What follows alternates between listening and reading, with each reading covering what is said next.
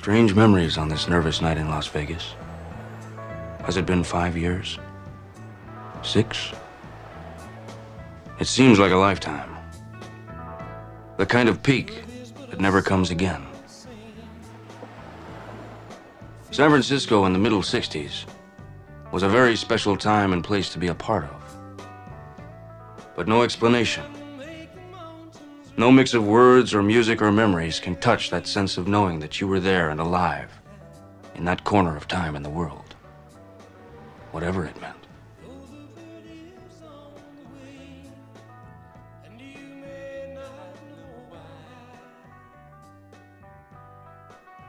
There was madness in any direction, at any hour. You could strike sparks anywhere. There was a fantastic universal sense that whatever we were doing was right, that we were winning. And that, I think, was the handle. That sense of inevitable victory over the forces of old and evil. Not in any mean or military sense. We didn't need that. Our energy would simply prevail. We had all the momentum. We were riding the crest of a high and beautiful wave. So now, less than 5 years later, you can go up on a steep hill in Las Vegas and look west. And with the right kind of eyes, you can almost see the high water mark. That place where the wave finally broke and rolled back. Hello and welcome to episode number 4. Welcome back. Of 14 Months Apart. I am your host, Bob Barrow. And I am your other host, Jacqueline Barrow. A little worried there for a second. Am I your other host? What does that mean? No, I just feel like there's a better way to say it than other. Yeah, well, what would you, if you had carte blanche to say... Co-host. There we go. I am your co-host? And I am your co-host, Jacqueline Barrow. I'm your different host. Yeah. Yeah, I'm the any other insert simile here host. Yeah, welcome back, guys. We hope you've enjoyed episode 3, our bite out of Jurassic Park. I know I enjoyed my pun-laden That was really nice. description. Yep, thank you. I had written one. I was like, this is really funny. And then I thought about it for 10 minutes. I'm like, fuck, this is the exact intro that Ariel wrote for the 14 frame apart. We did it, so we can't do that one. No. But no, we hope you guys enjoyed the last episode. This one is a bit of a switch. Even though at this time we have no real framework in place other than we're going to talk about books and movies and our childhood and stuff. But this one is the first one we have plans to repeat this format. The format, not the movie. No, oh, dear Lord, don't make me watch that again. No, the movies itself won't be repeated, but this format of talking about a book that has been turned into a movie that is near and dear to our hearts. Or maybe a TV series. Yes, any variety, but something that started out as a literary piece of literary material and became a movie. So we might come up with a snappy name for it. In hindsight, we probably should have come up with a snappy name for this format. But this is our maiden voyage of this. So we will be looking at, this is my choice first, because, I don't know, I'm taller and more needy. I don't know why I got stuck with it. Actually, this one happened first because the book was shorter. That's really the only reason. God. But this week, as you already know, this episode, damn it. This episode. I'm going to get it eventually. We are going to be looking at Fear and Loathing in Las Vegas, both the book and the movie. I'm trying not to make any noise. Yeah. She's just sitting here just disapproving tisk, sir. Yeah, rubbing the bridge of her nose, just... I'm also super tired tonight, so I'm trying to pump myself up. Yeah. Trying not to do Mom's famous sound. Yeah. Whenever she sees something she didn't like, it was always... And it would just suck you right out of the movie or the show. But before we get into it, because I know Jack is so stoked and has just pages of notes. This brought her around on Thompson. I have some notes. I really do. We are going to talk about some new movies. Yeah, that before we've we jump seen in. recently. So over the last couple of weeks, we've been to the cinema.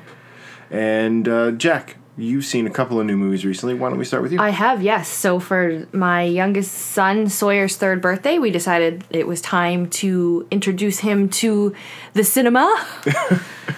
He already is an avid movie watcher. He really enjoys movies, and he has the patience to sit through it, most of it, which, as you know, it's a difficult task to get that child to sit down. Oh yeah, he is. He's constantly on the move, so it is fun to see him zone into a movie, though. But we decided that we were going to take him to see Toy Story 4, and I think it went pretty well. You weren't with us. Bob made it very clear that we're not allowed to do things like talk in the theaters, like make comments, like laugh too loud, like dig into the popcorn bag too much. It's just We have very different movie watching styles. we do. I take it very seriously, and the problem is I love you guys so much, but it's like the Mr. Bean bit where he's trying to open the candy in church, and it's like you guys wait for quiet moments to have loud conversations and eat food, but as soon as the action starts, you get very quiet. Like, this is when we eat. But no, I get very anal about it. So we didn't invite you. Yes. That's what Jack's trying Sawyer to say. requested sushi for his lunch, although he only wanted the free noodles that came with the meal. That's weird rubbery noodles. Rubbery glass noodles. Anyway, we went to see it. It was great. He loved the big screen, the giant screen. If you ask him, he'll tell you that there was a dinosaur game at the movies, and that's all it was about, because the arcade is just going a million miles a minute. But no, it was really good. And the movie, I think... So spoiler free. Spoiler free. No, I can't spoil this movie for anybody, especially Bob. It follows the vein of the first one, but I think it gets even more complex in character development. Well, that seemed to be where they were going with it. Yeah, you had to. You couldn't throw fancy... imagery and just a ridiculous bunch of plot line. nonsense. Yeah. No, it's a simple plot line that follows roughly the first one. It still has that heart, which I don't think the second and third. Well, the third one maybe did. The third one had a ton. Should we tell the story of watching the third movie? Oh, When that I made you do it. Me, you, and Logan watched. Sure, go ahead. Years ago, when Toy Story 3 first came out on video, or I guess DVD, Jack, her son, and I were watching Toy Story 3, and I just heard that it got a little sad at the end. Oh. Well, that's like saying that the Hindenburg caught on a little bit of fire. Yeah. So we're watching, and we saw Toy Story in theaters. Like, this was... It's monumental. Was it 94? Aged with us. Yeah, 94, 95. Yeah. So... we're sitting there watching it, and when it gets to the scene of them all in the incinerator and they hold hands... Yeah, it was really sad. Well, I just start sobbing uncontrollably then, and then when we get to Andy has his last play... I don't even like talking about it. Andy has his last play with them, and like, if you know me, I take all that stuff very seriously, and I worried about my toys when I wasn't around, if they were okay. That's an understatement. Yeah. You still worry about them. I get every now and then, I'm like, are they still in the box? Are they okay? Oh, but I was, at the end of the movie, I was sobbing uncontrollably. I have not cried that hard in a movie before. Well, as it finishes, the door closes upstairs and Mom comes home. So she comes downstairs and I stand and I'm trying to explain to her this is why I'm crying, because it was really beautiful. But all that came out was, Logan's pissing his pants laughing at me. Yeah, because even at 6, Yeah, he 6, was questioning your mental stability. Like, really? It's sad, Uncle Bob, but like, get your shit together, Yeah. man. Like, I don't think that this one gets as emotional. It has less to do with the kids and more to do with the toys themselves. But Marty and I did shed a tear or two. I think Logan did too. Really good. It's never going to touch the first one, but you know how I feel about sequels. Not a huge fan. Mm-hmm. But this at least follows familiar characters. And the characters themselves don't change. It's still Woody. It's still Buzz. It's still Tom Hanks. It's still Tim the Toolman. So, well, I think everyone except Jim Varney is he's even back. in it. Did they use sound clips? Yeah, or? they used enough. They gathered enough sound clips to give him... There was a couple lines that he was in. Okay. I know the same was with Mr. Potato Head, Dom DeLuise, because he had passed away. Oh, maybe that's what they... So they built the Potato Head's performance was built. He was the one that they put sound clips towards. Yeah. The Jim Varney's character was still in it. Yeah. Slinky, but you're right. Maybe he didn't talk. No, it was the same actor that played him in the third one. Waterboy with Adam Sandler? Yes. You know the Cajun guy who only talks in gibberish? Yeah. That's who took over the role of Slinky Dog, because he knew Jim Varney. So I'm thinking about Mr. Potato Head. Yeah. But it was great. It was good. We'll watch it again when it comes out. Maybe we'll do a Toy Story Yeah. marathon or something on the That'd be show. fun. We'll talk about all 4 of them. And you saw something else as We well, did. another Disney, because everything's Disney now. I know. We went to see The Lion King or is this not really live action? It's CG. CG. The Lion King is not my favorite Disney movie. I could take it or leave it. I don't care for it either. My favorite is The Little Mermaid, followed closely by Alice in Wonderland. So those are my go-to. But the one thing that I always loved about The Lion King is the soundtrack. It's just stunning because it's Elton John. Yeah. And regardless of whether I saw it a couple times as a kid, I still know all the lyrics. Sawyer loves it. So we decided a couple weeks ago we were going to take him to a Sunday matinee. Didn't go as well as Toy Story 4. I think it was a little frightening. It's heavy. The original is heavy. The original is heavy, but cartoons, you kind of get lost in it. But because the CG is so good, you have trouble telling reality from the fantasy. And I think when the hyenas came out, they aren't as stupid as they make them look in the Disney animated version. So he was terrified. He got up and he was ready to go. Put his Spider-Man hat on, and I said, "Where are you going?" "I'm going home." Those hyenas are scary. Yeah, I didn't know that. Oh yeah, he was marching down the stairs. So we kind of had to wrangle him for the rest of the movie, and yeah, it was a lot for a 3-year-old. Yeah, it might have been a little too heavy. I think so, but he enjoyed it. Like he did stay to the end. The one funny thing that did happen, or maybe it's only funny if you have kids and realize they say stupid things all the time. There's the opening circle of life scene. They hold the little lion up and it's all great, and then they flash the Lion King in big writing on the screen, and one little kid screams to the audience, "Oh, is it over then?" And everyone laughed and we all had fun. But it was good. It was nice to watch something in theaters. We don't often go to the theaters, so hopefully that'll be the start of going now that we can take Thing 2. Yeah, take the Madman into the theater. Yeah. So, well, they were going to see The Lion King. I went and saw Spider-Man Far From Home. So this will be a little spoilery, but I always found with Marvel, you gotta watch yourself. You got about 3 weeks or so to. Hey, to I see never it. got any Endgame spoilers that I just wasn't smart enough to figure out myself. So Well, yeah. So I won't get too spoilery, other than what people already know at this point. But it's, for those that don't know, it's the wrap-up of Phase 3, so this takes place a few months after Endgame. So Tony Stark is dead, and Spider-Man, Peter Parker, is reeling from that and adjusting to a world without Iron Man. It was good. It was a very good sequel. I found that you're trying to balance 2 movies. You're trying to balance that fun, really upbeat bounce of Spider-Man Homecoming. But yeah, it's like a kid's movie. Yeah. Or a teen movie. Yeah, it's very much in that John Hughes vein of a teen movie where the kid just happens to be Spider-Man. Yeah.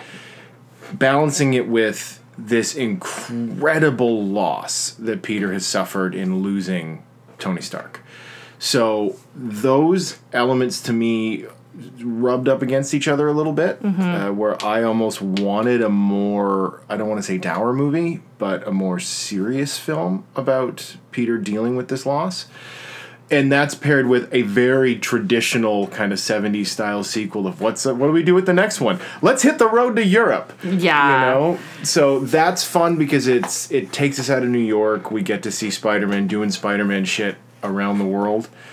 For any fans that know the villain Mysterio, is he a villain or isn't he? Well, we all know. And Jake Gyllenhaal, who I don't overly care for. Oh, I like him. He's frantically handsome in this movie. He's always frantically handsome. His perfectly coiffed beard, and he gets to play so heroic until the switch comes, and then he gets to play more of an overtly comic booky villain than the MCU usually uses.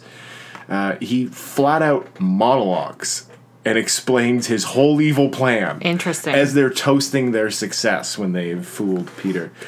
But no, it was good. It was a very good movie. Tom Holland, who plays Spider-Man, Peter Parker, is just... He's great. He's a sweet little thing. Yeah, he is what makes these new movies tick. Whereas Tobey Maguire, I could just he was him. I can't stand him. He was too old. It was just all wrong. He's just got this, like, arrogant air about him that doesn't work. Like, so interesting fact, this afternoon we watched Into the Spider-Verse. Oh, is that the animated one? Yeah, that's...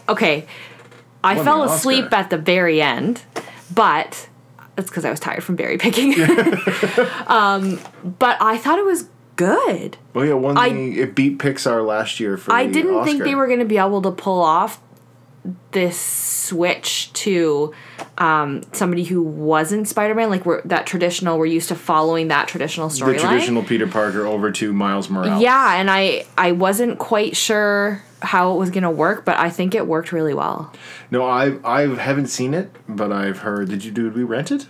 It's on Netflix or Crave. Okay, I'm totally gonna watch that. Yeah, it's on Crave. It is wall to wall A+ reviews. I haven't heard anyone say a bad thing, and I love John Hamm from his stand up. Not John Hamm, sorry. I was gonna say, who does John Hamm play? The guy that plays Spider Pig. He's on Big Mouth. His stand up is hilarious. Oh, Nick Kroll? No, it's the other one. Not. He looks like Steve. Yeah. He totally does. The guy from The League who's just a slime. Yeah, no, it's the cast is great. I've heard nothing but good things.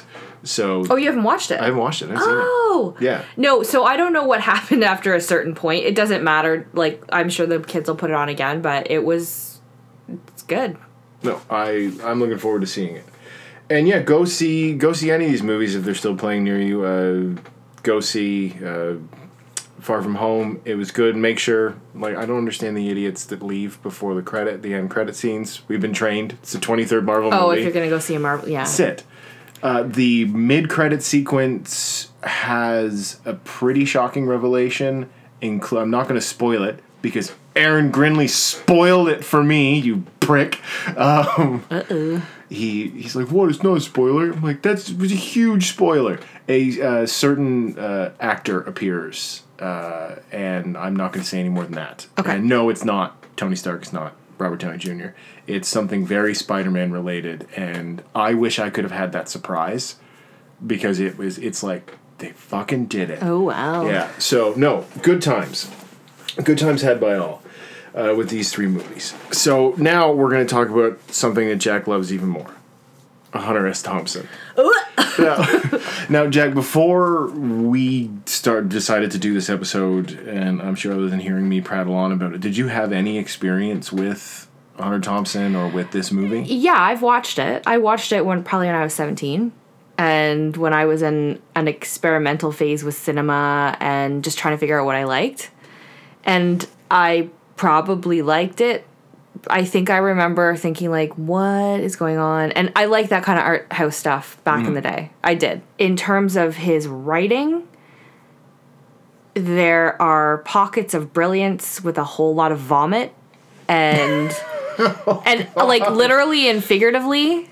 So wading through that for me, I just don't have the time or the will to do so. Okay. I was back in the day, and we talked about this, a huge Tom Robbins fan. Okay. And I find them very similar. Tom Robbins has less of a social political message sometimes to deliver, and sometimes his writing's really difficult to wade through, even more so. But yeah, I didn't have a lot of experience. I was not drawn to his Gonzo in any way. Okay. So what we'll do then is, before we get into the movies itself, yet again, false start, take 3 now. More endings than Return of the King are we having starts here. Just to give us a little bit of background information on the man himself. Because I think it's important, because you have to understand the context of this to actually even start to go, oh, okay, I get it. Getting into because Thompson's body of work is huge, his character is even bigger. So getting into him, I feel sometimes people have asked me, like, what do I start with? It's kind of like trying to get into comic books. It's like, well, I want to read X-Men. Where do I start? Like, what do you get into? So Thompson is from Kentucky. He was born July 18th, 1937. Died, committed suicide February 20th, 2005. Really? Yep. Did he have mental illness or? No, he was 67 and his health was failing. Oh, okay. And he had always been a very gregarious, physical man. He started out as a sports writer, so he was always an athlete. Was always a real moving. Brockmire. Yeah. Always moving, always on the go, and his copious appetites for drugs and alcohol and stuff over the years took his toll. And ended up he shot himself. Oh, that's upsetting. So it's upsetting, but it's something he'd also talked about for years. How trapped he'd feel if he couldn't take his own life. Very much from that Hemingway school of masculinity. Okay. And when it happened, his son, and his grandson were there. And his son said, I thought that a book had dropped. Oh. That a book had fallen on the ground. So he didn't immediately go into the kitchen to check. And went in and saw what he'd done. And just kind of, read the note. Student for a bit called the sheriff, who was Thompson's friend, went outside and fired the gun dry as a salute to his dad. Whoa. Yeah, heavy. It's a heavy family. Started his career writing about sports. He was in the Navy or Air Force for a while. Didn't last long. Wrote for the newspaper there. But the first true article that he wrote that's considered the birth of gonzo journalism was for a magazine called Scanlon's Monthly in 1970. And it was called The Kentucky Derby is Decadent and Depraved. And that's when he really took on this idea of what the school of, you could call it like the new journalism. So can you describe what gonzo journalism is? Because gonzo journalism, yes. What that meant is you take it's an offshoot of the new journalism, which was from the 70s, and it's a technique of the reporter injects themselves into the story. They are a central character. And you're combining... So you're using heavy participant observation here. In a big way. Because before this, reporting had been you were a neutral observer. Yeah. No. In new journalism and in gonzo, he's going in and he's creating a situation. And it's more concerned about truth than facts. So his stories, while it's true, the lies are just as true as the truths.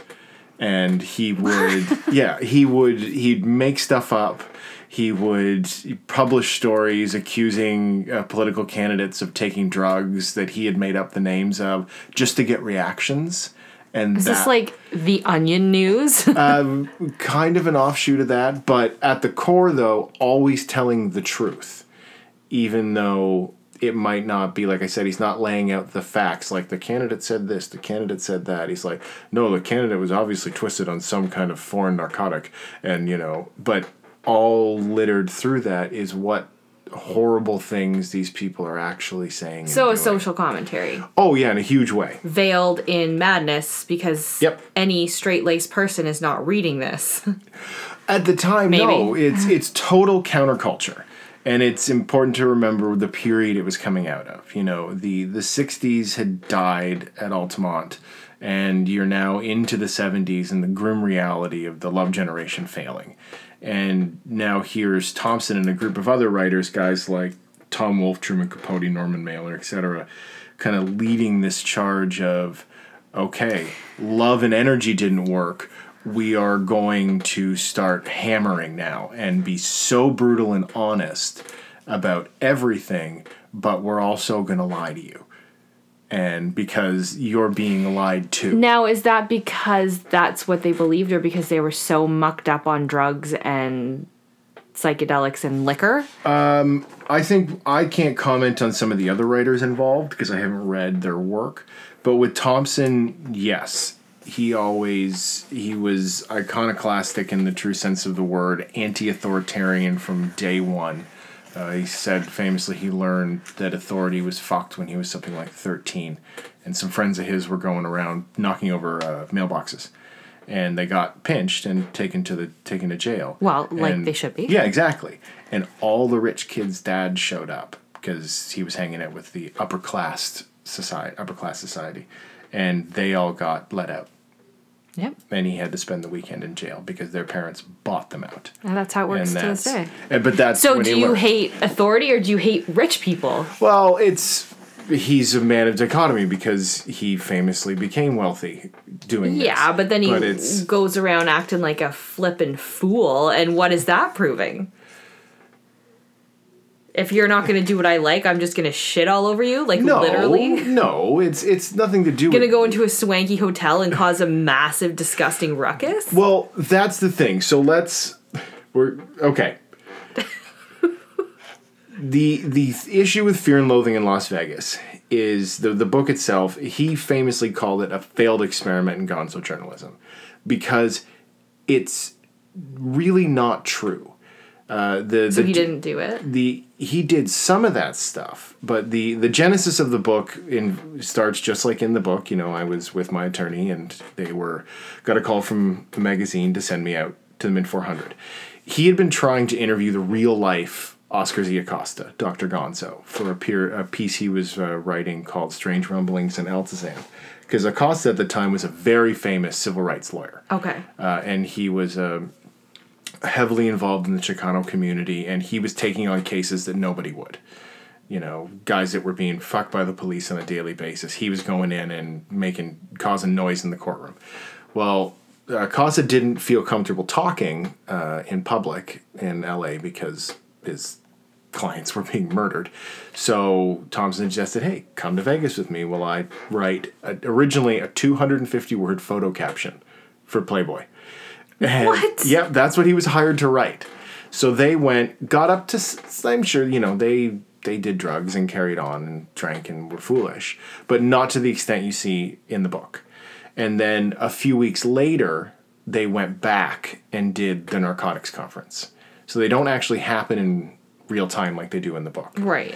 And so you're getting this it feels real because he's using journalism techniques and he's talking to you, but he's anchoring it in this fictional narrative, which is what gonzo journalism does so well. Right. And so that's why it can feel like, well, he's obviously just a fucking idiot, just running around acting crazy. And that's what I got, like, reading the book, it was really difficult. Like, I have some notes. Okay, let's talk about the book first then.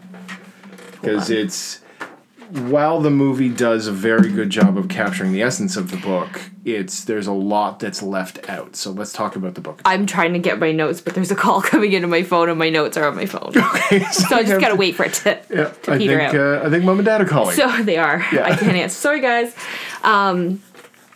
So the first note I remember making, and I didn't make that many because after a while I was like, I just gotta get through this, was, would $300 really buy all those drugs? Drugs were a lot cheaper back then. Okay, so here is a list. You're gonna do the list from the start? This is where I was like, whoa, this is gonna get the fuck out of control. The sporting editors had also given me $300 in cash, most of which had already been spent on extremely dangerous drugs. We had 2 bags of grass, 75 pellets of mescaline, 5 sheets of high-powered blotter acid, a salt shaker half full of cocaine, and a whole galaxy of multicolored uppers, downers, screamers, laughers, and also a quart of tequila, a quart of rum, a case of Budweiser, which they didn't have in the film, no, I noticed. They were drinking Schlitz. A pint of raw ether, and 2 dozen amyls. That just seems... Well, it's... a little extreme, like... Maybe that would buy you half your salt shaker full of cocaine. But it's also, at that time, drugs were a lot cheaper and your money went farther. A case of beer back then would have been a couple of bucks. A bottle of liquor would have been $4 or $5. So it's different. And also, it's fictional, right? Well, but like if you're going to do it like a journalistic piece, why not have some semblance of reality? That's... Like, I'm wondering when the cops are coming to get them for this busted up car they've stolen. Well, they didn't steal the car. They rented the car. Yeah, but for that long? Yep. So I took a note on page 4 and I didn't take another one until 179. Because I was like... So I'm not going to make a case for the book. I think the book speaks for itself, but you are correct. If you're not into this kind of madness trip, this savage journey to the heart of the American dream that they're on, you're not going to enjoy it. this, because it's a very intense prose style. You're not following any kind of traditional narrative. No, and it wasn't the prose that bothered me because I think he's a poet and he has some moments of brilliance. It was the ridiculous behavior that I don't have time for. Like, there are so many stories that came out of the end of the 60s and the 70s that did a snapshot of what culture was like. Why did, like, to me, all it was highlighting how stupid these two idiots were. It's embarrassing. Okay. It's like, I'm struggling to understand the point of it all. I get what he's saying. I get the point. I'm struggling to understand the delivery. Okay. When I came to the book and the movie, I was in college. Did you read the book first? I think so. We may have watched the movie first because Jaws had the Criterion disc that I have. Okay.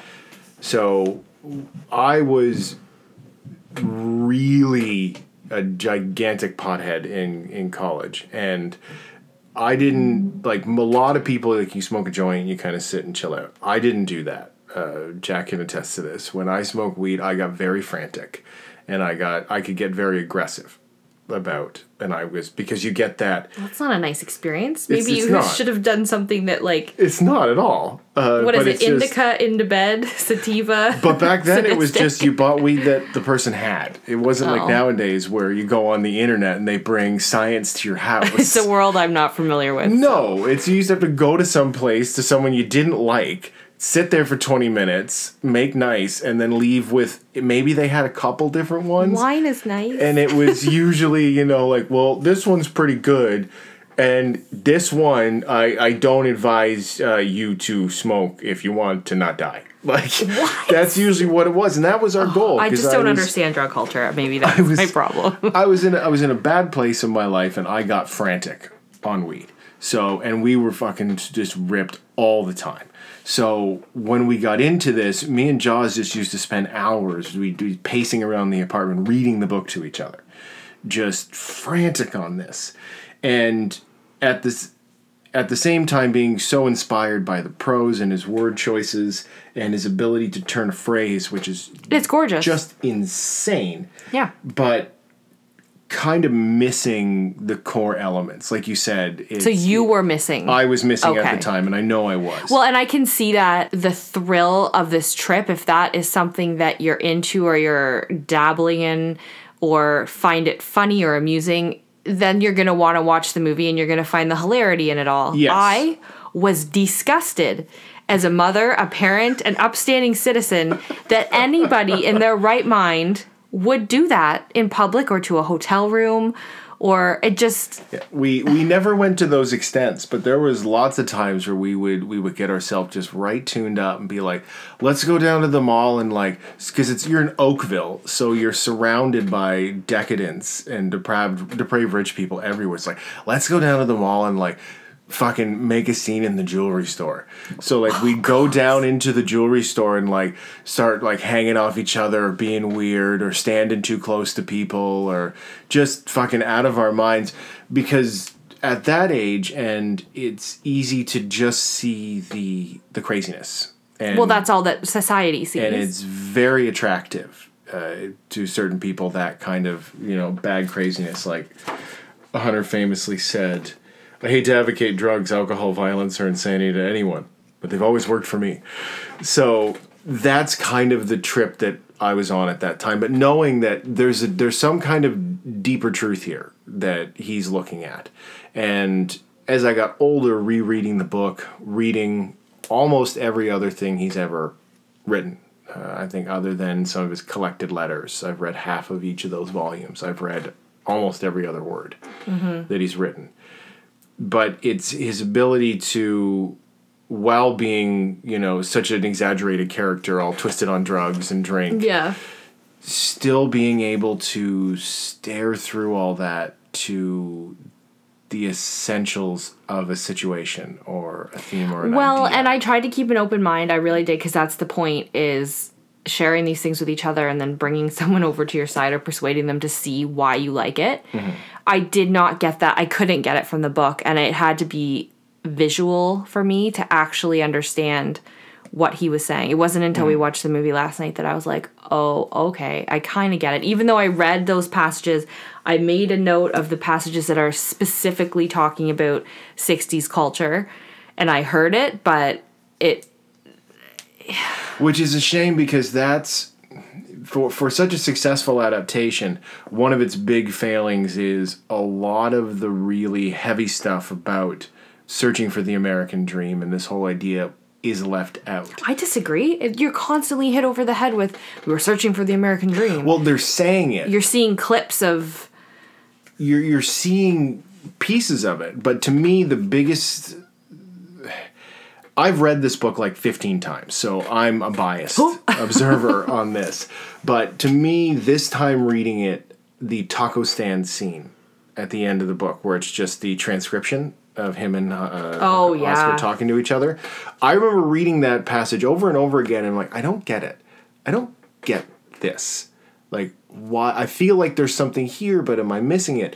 But reading it this time, that, you know, they've gone through all this bad craziness, and, you know, this physically destroying themselves as a symbolic representation of the death of the 60s and all this stuff, and got all that. But seeing it now, it's like you go to this, you leave the decadence of Las Vegas behind and go to this poorly run, you know, quarter taco stand, asking them, well, where's the American dream? What's the American dream?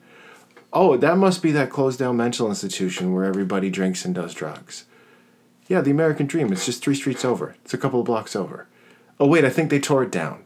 I think it's a parking lot now. And reading it this time, I'm like, okay. Yeah. I get it now, and it's a perfect mirror image of the insanity that's Las Vegas. Oh, and that is America. Like, Yeah. I made some notes, if we can talk about the movie now. Sure. So, the start of my notes is that the opening is more politically charged than the book opening, because we don't have that montage of the 60s. So it jumps right into them in the car, being ridiculous, driving very dangerously while under the influence, might I add. In the beginning, there's no storyline, there's no plot, there's no character development. I don't get where they're going, what they're doing. It isn't until he gets the phone call at the hotel, I'm like, why didn't you start with that? Why didn't you start with them eating and conversing and then put them in the car and go? Like, it... Traditional narrative. That's what you're seeking there, is the traditional narrative. And then I wrote, like, what is the point other than a snapshot of people who are a waste of space? Oh my God, that's... Because that's what they are. Like, if I saw those people in public, I don't care what they have to say. I'd be phoning the police. They're destroying public property. They're being drunk and disorderly. They're scaring people. And it's not, I think, until... And then I made a note about, are they Vietnam War veterans? And they're having some weird kind of flashback and trying to deal with it. No. And, okay, so that makes me even more disappointed. However, when I was sitting here waiting for you to come back in, I kind of got the correlation of the death of the 60s and into the 70s and the unknown, comparing it to Hemingway's The Sun Also Rises, or The Great Gatsby, which is F. Scott Fitzgerald. And both of those authors were monstrous influences. And I dislike both of them. I don't care for them either. No. And it's their narrative prose and the male patriarchy at work. But what The Sun Also Rises does, because I've read it several times trying to make sense of it. I'm like, what the hell is Hemingway writing about? All it is a bunch of drunk people going from bar to bar to bar, drinking their mint juleps and their Manhattans, or Manhattan may not have been around, who knows, getting drunk and disorderly in the streets of Spain. But it's that post-war generation who had no direction, nowhere to go. Society is essentially crumbling and we're waiting for World War II. Likewise, in this, it's the same thing, but we've now transported from classic 30s setting to the 70s. Yeah. And 70s Las Vegas could not be any more different from, you know, the Summer of Love in the 60s in San Francisco, where he was. You know, and he's not just coming out of San Francisco in the 60s. He was also in Chicago in 67 at the Democratic National Convention. Okay. And was standing in the hotel looking out in the streets as the cops were basically beating the 60s to death in the streets. Right. And seeing all these people get fucking beat up and smashed. So he's on this, you could say, decline philosophically as you're coming out of, this is where we're headed. This is what we're doing. I get it. now. I do get it now, and I'm glad that I watched the movie and we're hashing it out. I will never want to experience it again, but I feel like there's an easier way to get your message across than to just like punch someone in the face with it. But I respect his approach. Mm-hmm. I can't do anything but. I don't think it was until the circus scene or like the circus bar when they go to the circus that I realized it was a commentary on the American circus, the circus that is the States. Yep. And the American dream is a flippin' joke. Yep. And people being disgusting and turning into lizards. I mean, that was a hallucinogenic consequence. But that's it. Like he even says, you know, this is what the whole Hep world would be like if the Nazis had won the war. You know. And I do get that. That message is almost lost because then I'm like, or is it just a retelling of his ridiculous life choices? Well, I also think by taking it to the screen, and it is a very literal adaptation, more so than a lot of movies. Gilliam doesn't fuck with the narrative. No, it's pretty spot on. But I found that because you break the movie into two chunks. There's the first set of the mid-400, and then there's the much grimmer. Be done after that. The much grimmer second half, and I don't care for the second half as much. I was disgusted because when you take this to film, the manic, crazy, more fun stuff gets much more cartoony, and the more grim elements become very grim. Frightening. Benicio del Toro was like, Johnny Depp's performance was a little bit lighthearted. You thought he was crazy, but he didn't ever frighten me. His performance was frightening. Benicio del Toro is fucking terrifying. Well, and his in this movie behavior is gross. It's disgustingly gross. Where the other guy, I'm like, you're just Rango, you cute little lizard. You're just freaking out with your big old cigarette. Like, well, that's the thing is Thompson. Or Raoul Duke, the fictional character, he's always in control, even when he's out of control. He can, at a dime, seem to come down off these drugs and fully understand and be aware of his situation. Which I don't think is realistic. It's because not. That it's fictional. drug trip that happened, they would be dead. Yeah, I'm sorry. They would be dead. It's fictional. You can't follow acid with human adrenal gland, which I don't even think is a real thing. It's not. With cocaine and ether and liquor. You'd be dead. The adrenochrome is fake. Okay, I figured. Yeah, he's done that a couple times. Another during the 72 presidential campaign. Which he wrote Fear and Loathing on the Campaign Trail, 72. He accused Nixon's running mate of being fucked up on a drug called Ibogaine that he got from like deepest Peru. So every time he'd say something weird, Thompson would publish a story saying that, the candidate's obviously twisted on Ibogaine again.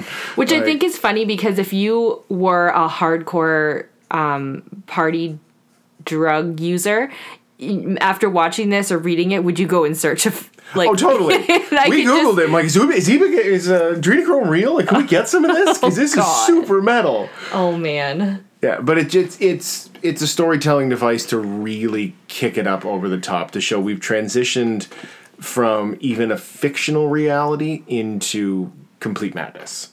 Well, and I think it could be used as like a PSA on the danger of drugs. And how useless in terms of what you get back to society you could possibly become, and that you should probably be in jail if that's how you're spending your life. You can write nice literary pieces from your jail cell and not cause chaos and dismay in the streets. Well, as he says, lots of good books have been written in prison. Yeah, for sure. But he's one of those few writers that drug and alcohol abuse didn't derail their ability to... Or did it? Because he killed himself. Well, that's... let's be honest. The end of his life, that was a combination of a lot of things, but... How many were caused by drugs and alcohol and imbibing? Years of drug and alcohol abuse. Oh, yeah, that takes a toll on your body. Most of those guys that live that hard lifestyle don't make it out of it. They get 66, 69 is, So was he successful? Yeah. He was a successful writer, But I'd have to ask his kids and his wife or his partner or whoever if they felt that he is so larger than life in reality, and this character that he created overwhelmed him into such a degree that's hard to say. He had so many acolytes, and operating out of Owl Farm, his home in Colorado. You could go there on a Wednesday night and there would be a U.S. senator, a poet laureate, the guy that tended the bar down the street, mixed with Hollywood royalty. And that was his favorite thing to do, is mix all these disparate people together and just get everybody talking. Interesting. And then he would sit and kind of orchestrate the conversation with everybody. And mixed in, with John Cusack famously tells the story about Shotgun Golf. And he's like, I showed up there looking for the crazy Dr. Thompson, and I met Hunter, and he's just this very well-spoken Southern gentleman. He's like, so where's the craziest? And he's like, well, it's the weekday, but don't worry, son, on the weekend there will be games. And he's like, do you like golf? Yeah. He's like, do you like to shoot? Yeah. He's like, so he's like, I have to go deal with this hideous court case.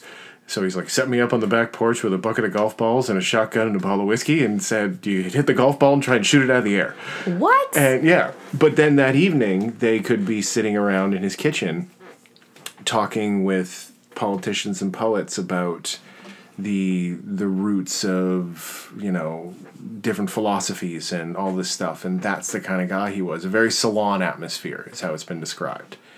And which in itself is very American and decadent. And in its own way, and an intellectual decadence for sure. Mm-hmm. So, well, no, that's the thing, is it's easy from the movie and his writing and this character to view Thompson as a heroic figure, right? But he wasn't, and he would never have called himself a hero. He's an anti-hero in the truest sense of the word. Which I guess is just odd to when we read stories and watch movies, to have an unreliable narrator and to have the protagonist really as your antagonist is hard.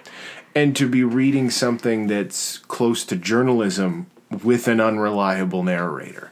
You're never quite sure, is this thing that he's doing real? Is that crazy thing real? Is any of it real? Yeah, well, he even says, even the main character doesn't know what's going on. Am I just walking around in a drug-induced stupor? Yeah. Like, he doesn't even freaking know. Yeah, and that to me is what's fascinating. The movie itself is wonderful, and the story around making it is just as wonderful, because it's one of 3 movies that's been made about him. The original, Where the Buffalo Roam, with Bill Murray and Peter, the dad in Everybody Loves Raymond. Oh. Yeah, who played... Frankenstein guy. Yeah, he played Oscar Acosta. And it's a much calmer film. A lot of people don't like it because it's a bad movie, but their performance is great in it. And they spent years trying to do Fear and Loathing. Originally, because Thompson knew all these guys through Bill Murray, he wanted Dan Aykroyd and John Belushi to play the roles. Oh, I don't think that would have worked. But Belushi died, and then... I think Johnny Depp was an amazing choice because he's so physical, he's so method. Well, he was the later choice for it. And really? When he met Thompson, they became friends. He's like, what do you think about me doing this? He's like, well, Depp has to do it. And he always called him the Colonel. So he would write Depp letters, and it was, Colonel, I need help, or call him at 3 a.m. or whatever, and just be weird. But he lived in his basement for like 3 months and went everywhere with Hunter. And every time he lit a cigarette, Johnny lit a cigarette, whatever, drank drugs, they did all together. And then as production neared, he had to get ready to shave his head, so Thompson shaved his head. Into that horrible... Yeah. The clothes he's wearing are Thompson's clothes. The Great Red Shark in the movie is his car. Like, he was heavily involved in the production. And you can tell, there's a huge commitment to the role, and... I think I wanted to see it so bad when it came out because A, it was Johnny Depp and I was in love with Johnny Depp, and B, Christina Ricci plays, or Ricci, whatever her name is, plays that Lucy. Yeah. That they mistreat horribly. I'm pretty sure it's like statutory rape. There's insinuations that he has taken advantage of this girl physically while she's on acid. Yeah. Yeah. Which is even more disgusting. Oh God. That whole character is disgusting. But I wanted to see it. Mom and Dad wouldn't let me. Oh, God, no. I don't think they saw it, but they said no. and I was But they would have livid. known of it because Dad would have read Rolling Stone in the 70s. Like, Oh, yeah. Hunter was a mythic folk figure during that time. So everybody knew about him, even if you didn't read him. So there's a very good possibility that Dad would have bought a Rolling Stone in the 70s and Oh, and read some of probably. this. I just, yeah. I hated it. No, you know what? I didn't hate it. I can see the value in what the narrative is saying, what the underlying tone of it is, and hopefully that's a win for you. No, that's the whole point of doing this. Did I really want to wade through all the bullshit and the ridiculous, disgusting, depraved behavior? No. Just to get to that. Well, it's the wave speech, and which is why I put it right at the top of this episode, Yeah. the whole speech, so we could all, and I didn't have to refer back to it. Well, But that was just my note on page 179 or whatever it was. The wave speech is, and it's abbreviated in the movie, but that's fine, is so brilliant and so perfect.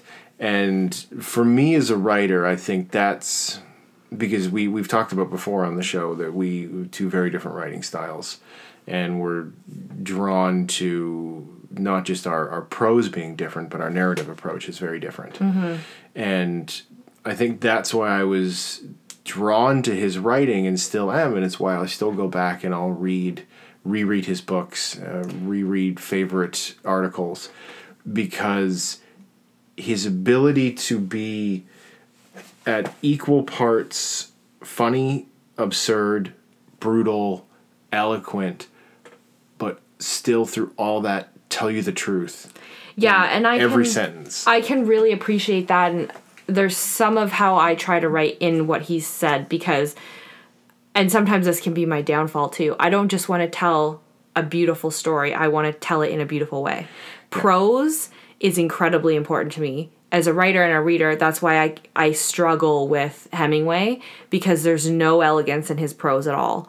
It's very to the facts, to the point, clipped, and that's not the way I write.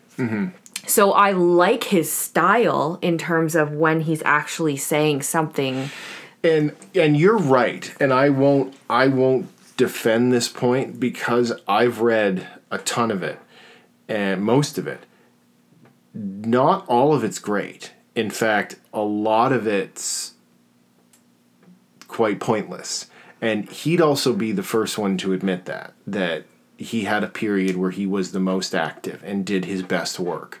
And then it kind of fizzled out because he gained fame and couldn't go and do the kind of work anymore. Right. So now all of a sudden you have this skill set that you're a master at, but you can't practice it the way you need to be truly brilliant. Well, and I think that comes along with people who write too many books, especially when they're literary pieces. I'm not talking about the people who write the crime novels that just pump them out.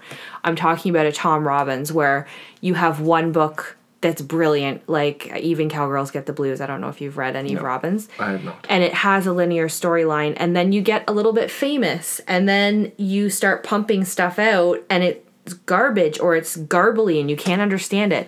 Margaret Atwood went through this similar thing too, because I've read everything she's ever written. She hit a point of being really amazing with Handmaid's Tale, Alias Grace, and then she just seemed like she started writing because it was lucrative. Kind of Margaret Atwood fan fiction. Yeah, and she kind of had to reel it back in because it wasn't working. Yeah, and you are right. When you do write in a certain way, there are expectations, and because he was writing journalism pieces, writing for different magazines, largely for Rolling Stone, and his style is dependent on, like, okay, Thompson, we want you to go to this event, and we want you to bring back 6,000 words. Well, his style is completely dependent on him being able to physically go there and kind of puppeteer everything from the background and be a little weird at the right moments. And it's kind of like that movie we watched with Marty back in the early spring, but those parents who did like the shock videos where they, do you remember it? It was about a broken family, so the parents went missing. Oh, yes, with Nicole Kidman, The Family Fang. Yeah, it was so good, but they orchestrated everything. Yeah. It's performance art. Yeah. To jar reaction from people. So they're only looking for the reaction. Thompson at his best would get a reaction from people, but in that reaction see the actual truth of that person and what they were trying to hide from him. So he would bring in that weird craziness to knock somebody off balance, and then in that moment be able to go, okay, I can tell that you've done this. Now what? Now what can I get you to say to me? And I get it. It's just... And if you're not into heavy political writing, you're not going to like a lot of his stuff because it's very politicized. It's not that I'm not into it. It's the style is way too frantic, and because of my own mental health, I tend to gravitate towards things that, not that aren't deep and aren't cutting, because sometimes I need that, but especially because I read this at night before bed, it got me all jacked up, like just the thought and the things that would go through my brain. I'm like, I can't handle this in my life at this point. At 17, 16, yeah, I was all for that kind of madness. Can't right now. It's like Mom reading Maeve Binchy. She has to read something calming. And I get it. I completely get it. And I've often wondered, because Jack and I can both be very aggressive, and we can both like grab onto something, whether it's an idea or whatever, and just fucking hold on like a dog with a bone. And just, we won't, if we're going to let it go, it's going to shreds. That's how you're getting it away from us.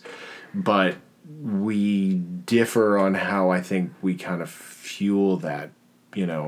For me, this kind of, his intense stuff is at once very inspiring and very motivating, but very calming.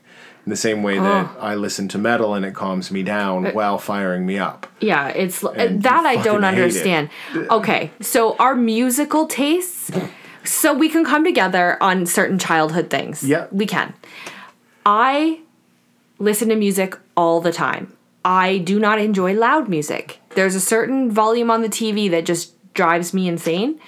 So I listen to a lot of 90s, but folk, coffee house, acoustic. If there's an acoustic channel on Spotify, I'm probably on it. Like, take any song and put it on a guitar and someone reinterpret, I'm on it.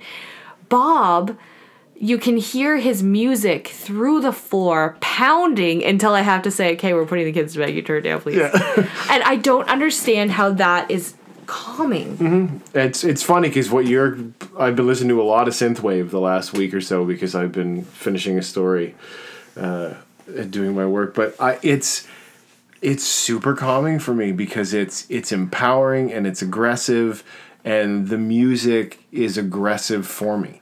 So I don't have to be that aggressive. But it fires me up in just the right way where I feel, best any metal fan, the music can make you feel very strong. Well, and it's amazing because that's a total psychological phenomenon, the same way that we give stimulants to people that are hyperactive. Yep. Because it has the opposite effect. Whereas, like, I listen to hardcore hip-hop rap when I'm doing my runs just to, like, motivate myself. Yeah. The only time that can ever happen because I'm just like, I gotta go, I gotta kill this. I'm like Eminem, making a comeback. Here I am. But I can't. And I think we're just wired differently. Well, it's that switch that happened at about 10, 11, like into when the puberty switches happened over about that 4-year window there. Yeah. It just fired us in very different directions. But no, this to me is I love it.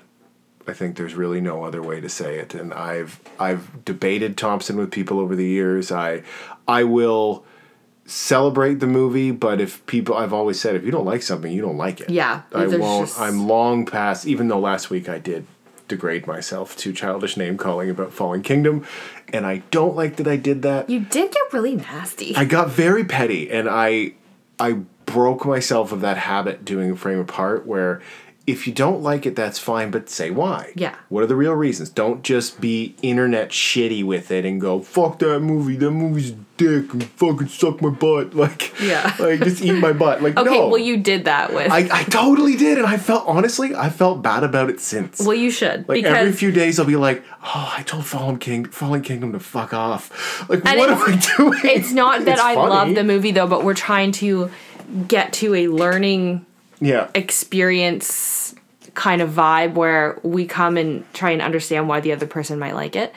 I understand it, but no. Now, having gone through all this and got a peek at some of his better prose and stuff, would you, knowing that they're article length, so they're smaller, would you read any of his other pieces, the very famous, like the best of them? Probably. Okay. Because they're all just on the other side of the wall. Well, thank you. Yeah. No, I do like what he's saying, and I do love politics. I especially love when people come at politics like Dan the Man. So Save the Empire is all I heard there when you said that. Save the Empire Records. Oh, well, that's what I was going for. Yeah. I do love that. So, yes, I would probably try to do that in the future. Do I ever want to watch a movie like Fear and Loathing again? Hell no. Do I ever want to read it again? Nope. What maybe we'll do then, and we'll come back to this later on the show as a bit of a 6 months later, how's Jack doing with her Thompson recovery? Maybe have her read another piece and maybe watch Where the Buffalo Roam, the first I'd be movie. interested to see Bill Murray's interpretation, because one of the things that I did like about this movie and what drew me to it when I was younger was the fact that it was Johnny Depp. His performance of Duke is spot on, because it is a very exaggerated version of the real life Thompson, whereas Bill Murray plays Thompson much more true to self. He's much quieter. Johnny Depp injected a lot more swearing into the movie than Thompson swears or swore in real life or is in the book. Mm-hmm. When he's not being wild and crazy for work, he's a very traditional Southern gentleman. Holds chairs out for ladies, holds the doors, always opening his home to people. So he's this constant dichotomy. Yeah, which is interesting. Yeah. Because if you just got a snapshot of Fear and Loathing and you just thought that's who that person was, I'm like, you're a waste of space. Yeah. And it's unfortunate sometimes, but it's the reality of how we judge people. If you present yourself as a total lunatic, no one's going to hear your message. Yeah. If you deliver that on a garbage can lid, your message, no one's going to get it. And I struggled. Had I just been alone in the whole process, I would have just left it. Yeah. So, thank you, Bob. You're welcome. I consider that a victory then. A victory for sibling understanding. Yes. So I will take it as I do my Thompson hand gestures. So what do we have for Coatley Corner here? So Jack's Okay, Coatley so Corner. there was a beautiful piece in the movie that I loved visually, and that's where it all came together and it calmed down and my brain stopped firing on all cylinders, like, when is this ever gonna end? Is when he's sitting at the typewriter. It's the end soliloquy that he does, the final one. And he's talking, and then the camera is pulling out of this big tunnel, and he said something along the lines of, is it all just random madness, or is some force tending the light at the end of the tunnel? Well, that's what he's talking about there is he's referring to Timothy Leary and the acid explosion, and he said that's the essential fallacy of the acid generation, that there was someone tending the light at the end of the tunnel. Well, and I just got out of it that was life in general. Is there some other force that's bigger than us? Yeah. All energy flows to the whim of the great magnet. Well, and I thought it was beautiful, and I was like, end it there. And then they pan to the scene with him driving down the highway. I'm like, fuck, it's going on longer. And then I realized, no, it couldn't have ended there. It had to show, this is his character arc. He's driving into the sunset. Everything's calm. Left. Everything's good. He's left. And that's basically what I think the world can be. So if America can heal from whatever garbage that they're doing, there's always going to be a light. There's always going to be a rebirth. Yep. And I got it. I did. Back to the LA freeway and frantic oblivion. Yeah, and that was like that, and the water wave. The wave speech, it's great. They are stunning. But you gotta wade through it. Yeah, if you're not ready for a very avant-garde, very untraditional film, you're not going to enjoy. You're going to have to wade through that dirty bologna cheese-filled Benicio del Toro water to get to the point of the movie. And I think that's a good place to leave it. Yeah, I could go on and just talk about every scene in the movie, but that's probably not what we want to do here to stay on message. But we hope you guys enjoyed this. We hope it inspired you to go out and maybe read some Thompson. I suggest Fear and Loathing in Las Vegas or The Great Shark Hunt, which is the Gonzo Papers Volume 1. It's his first collected volume of collected works, and all the best stuff is in there. Strange Rumblings in Altazan, The Kentucky Derby is Decadent and Depraved. All the best stuff is there. Or look at people in your own life. Look at your siblings, look at your friends, and find books and movies that you so frantically disagree on. And why don't you shut the fuck up for a minute and sit down and ask them why? Ooh, I like and learn that's a little nice something. touch, Bob. So yeah, Good job. learn a little something, you shit. Don't be so- Fallen Kingdom. Learn something. So can I know we already have a plan, but now should we follow this up with the Margaret Atwood? Because I have been waiting years to get Bob to read that. we can. We have all into next year. We haven't prepped any of that content yet. It's like, give me 6 months. Fuck to read 38 pages of her prattle. Okay, Man. so what? I know that's not what it's about. It's not.